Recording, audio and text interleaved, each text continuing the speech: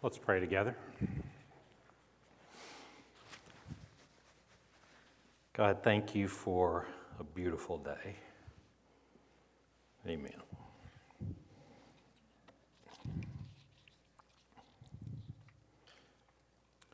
So 7 weeks ago, we started this series on all of these different theological worldviews, on different ways that people look at the way God works in the world and the way we kind of figure out where we fit with God and one another. And so if you hadn't been here for all of those, if you look at the order of worship, that sheet of paper, and you see the headings, those are the theological worlds, the separation and reunion, conflict and vindication, and all that, just to kind of catch you up to where we are today. So this is the next to last Sunday in doing this, and so we're 7 weeks in, and it struck me, and I think this is coincidence, but you know what some people say is coincidence says, no, this is the hand of God, and I'm actually at a point in my life where I'll honestly tell you I'm fine either way. If it's a coincidence, great. If this is actually the work of God, great. But here's the way that all of this worked out in my crazy mind. We're 7 weeks into this. Well, way back when the pandemic started, you'll remember it was at about day 50 that, personally, I didn't think this was fun anymore, the whole staying at home all the time. And I finally told Jen, I've got to find a place to go make these sermon films other than my recliner, and headed out to the desert. Well, 7 weeks ago, I started this series by talking about us holding hands in the desert. That was kind of the image to get us through all of this, where we happen to be living right now. And it was 7 weeks into the pandemic that all that happened. So it was also 7 weeks ago that this happened. That I stood up and the whole knee went like that. So had the surgery, and at post-op on Friday, they said from surgery, it'll be 7 weeks until you can walk and sleep without this thing. And so that's why this has been on my mind today and this week. Because when you and I, via this computer, went out and told the big story of God out in the desert, what I've been thinking about was that that's when I could go hiking without walking like a pirate. No offense to pirates. But that doesn't last. Things keep changing. And if one of the things I want us to take away from this series, it's that wherever you happen to be right now is not where you're always going to be. There is work that is being done at the hand of God that goes way beyond what we can understand, what we can ask or imagine. But if one thing that the work that's inspired this series has done is that it says, God is in the business of moving this to this. And I can't tell you how it happens.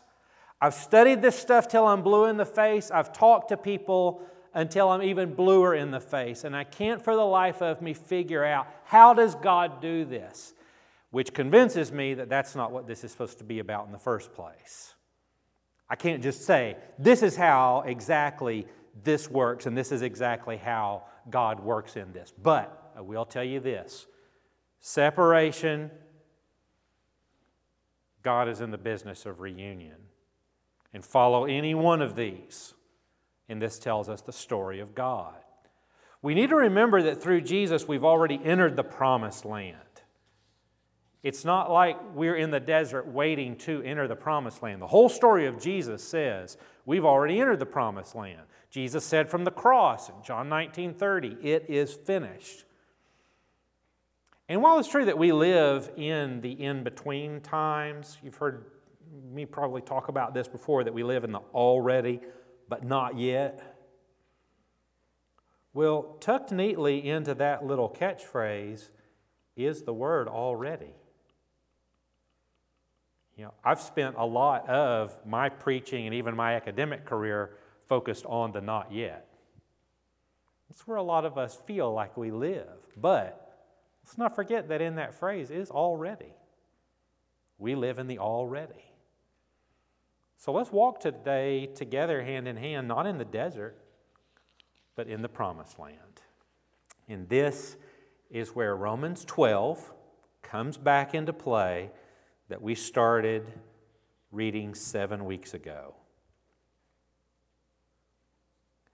When we read Romans 12 toward the beginning of this series, I think it was the second Sunday of this series, read the whole thing, and I invited everybody, and we talked about encouragement cards a lot today, so this is an appropriate time to do it. You may have written yourself an encouragement card from Romans 12. I know that some of you did that. Do you still have it? Yeah. So get it back out this week, or if you don't still have it, or you want to do this again, write yourself another encouragement card as we read this. I'm going to read Romans 12 again, and this is really how we're going to end this worship service and before we end the series next Sunday. Because here's what Romans 12 is. If you look at the bulk of the book we call Romans, Romans 1 through 11 says, this is what we believe. If you ever wanted to know, what do we believe as Jesus followers? Romans 1 through 11 says, here's what we believe. And then Romans 12 starts by saying, and here's what we do with it. Here are the practices of the people of God. And then what follows Romans 12. But Romans 12 is the big one that says, if you want to know what life in Christ as a Jesus follower is supposed to look like, here's what it is. So that being the case, that we are living this together, write yourself an encouragement card, but maybe write someone else one too. Here's this from Romans 12 that I thought that you could use today. And I'll read slowly, and if you get stuck on one, Romans 12, go back and read it again today. But this is one worth memorizing. This is one worth reading multiple times. Because if there was ever a chapter in the New Testament that I would say this is one that churches need to be reading and practicing together over and over and over again. If you want a prescription for what Jesus follower groups are supposed to look like, this is it. So here's Romans 12.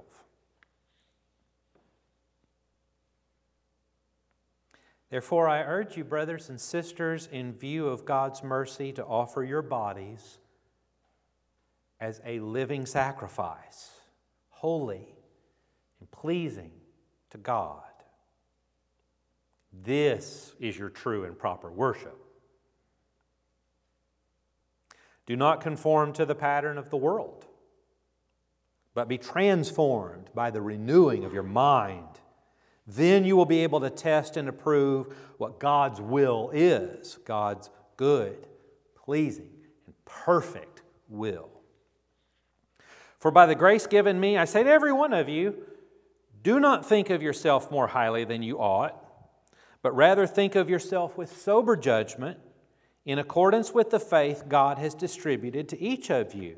For just as each of us has one body with many members, and these members do not all have the same function, so in Christ we, though many, form one body, and each member belongs to all the others. We have different gifts according to the grace given to each of us. If your gift is prophesying, then prophesy in accordance with your faith.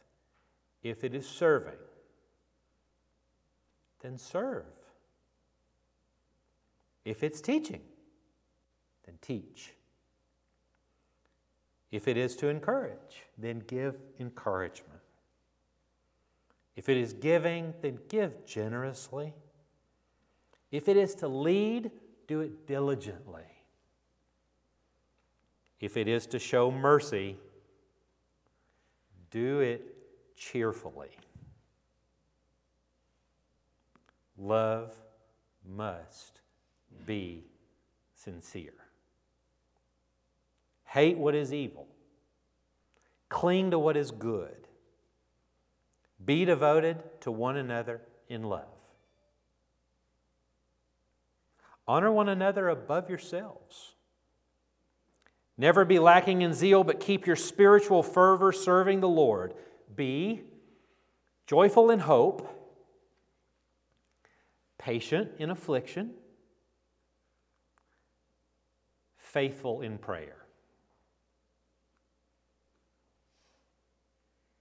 Share with the Lord's people who are in need.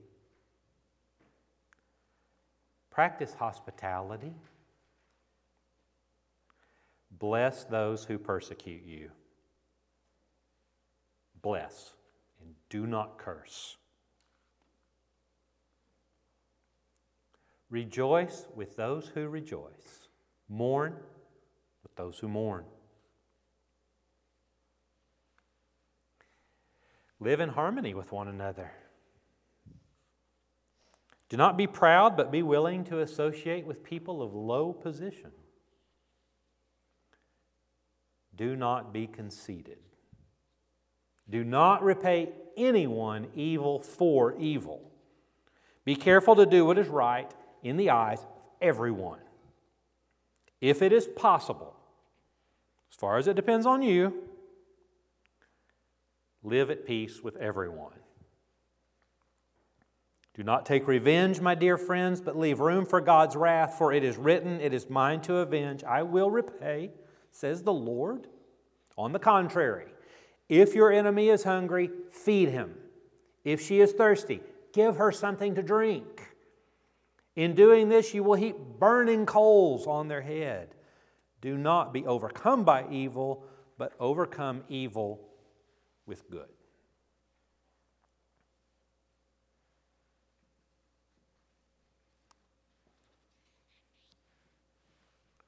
With all of that in mind,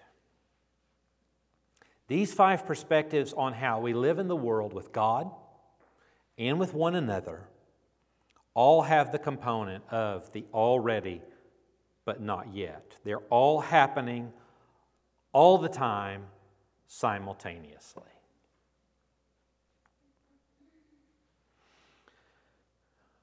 We live in a world known for trying to separate us. Our community of Jesus people here today is a testament to reunion, that nothing can separate us, and moreover, nothing can separate us from the love of God that is in Christ Jesus. Nothing. Not even our own fears.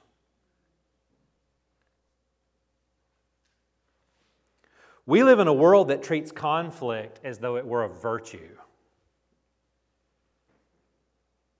But not here. Not here in this place. Lay your burden down.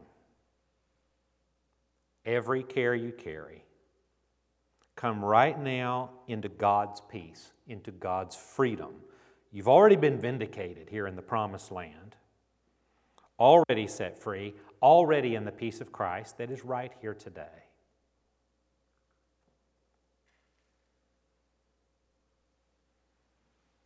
We live in a world of empty calories that leaves us emptier and emptier every time we partake of the world's sugar-coated promises. But in Christ, we can embrace an act of emptying ourselves, these jars of clay that are already running over with the living God. Our cups runneth over. We live in a world that will condemn you at every turn. But we are not a people condemned. On the contrary, forgiven through Christ. Yes, even you. You are a beautiful, forgiven child of God, shaped today in the image and likeness of Christ. And while we do indeed live in a world of suffering, perplexed and hard-pressed on every side, in the name of Jesus, we endure, and then we endure some more. We keep on walking, and we just keep swimming. And the way we live this, again according to Romans 12, is to be devoted to one another in love. And don't forget to honor one another above yourselves. Along the way here in the Promised Land, let us be joyful in hope. When we feel burdened and afflicted, be patient. This too will pass. And be faithful in prayer. So, come today. Taste and see that the Lord is good. The smell of God, the voice of God. Smell the air. Hear God. Hear.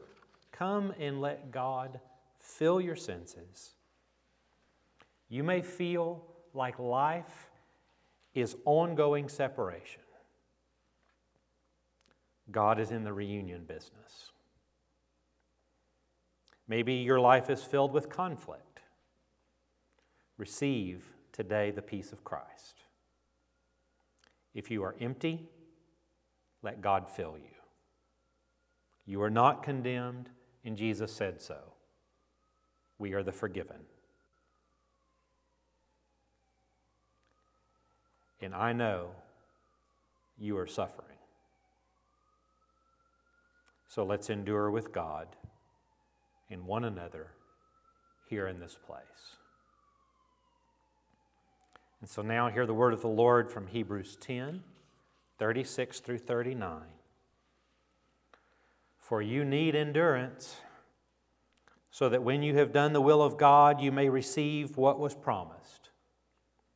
For yet, in a very little while, the one who is coming will come and will not delay.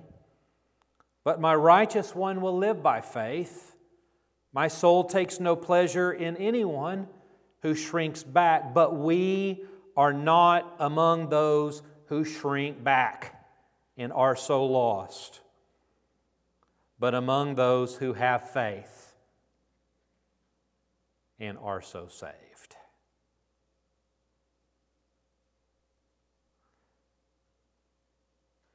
So what's it going to be? Shrink back? Have faith. It's got to be one or the other. Shrink back. Have faith. This is the story at the end of this wonderful little book we call Hebrews, of those of us who live as the people of God, saved together. Saved, saved, saved. So, together with one voice, let all of God's people say together, Amen. Amen, amen and amen. So, go now in reunion, in peace, fulfilled, forgiven, and let us endure with strength.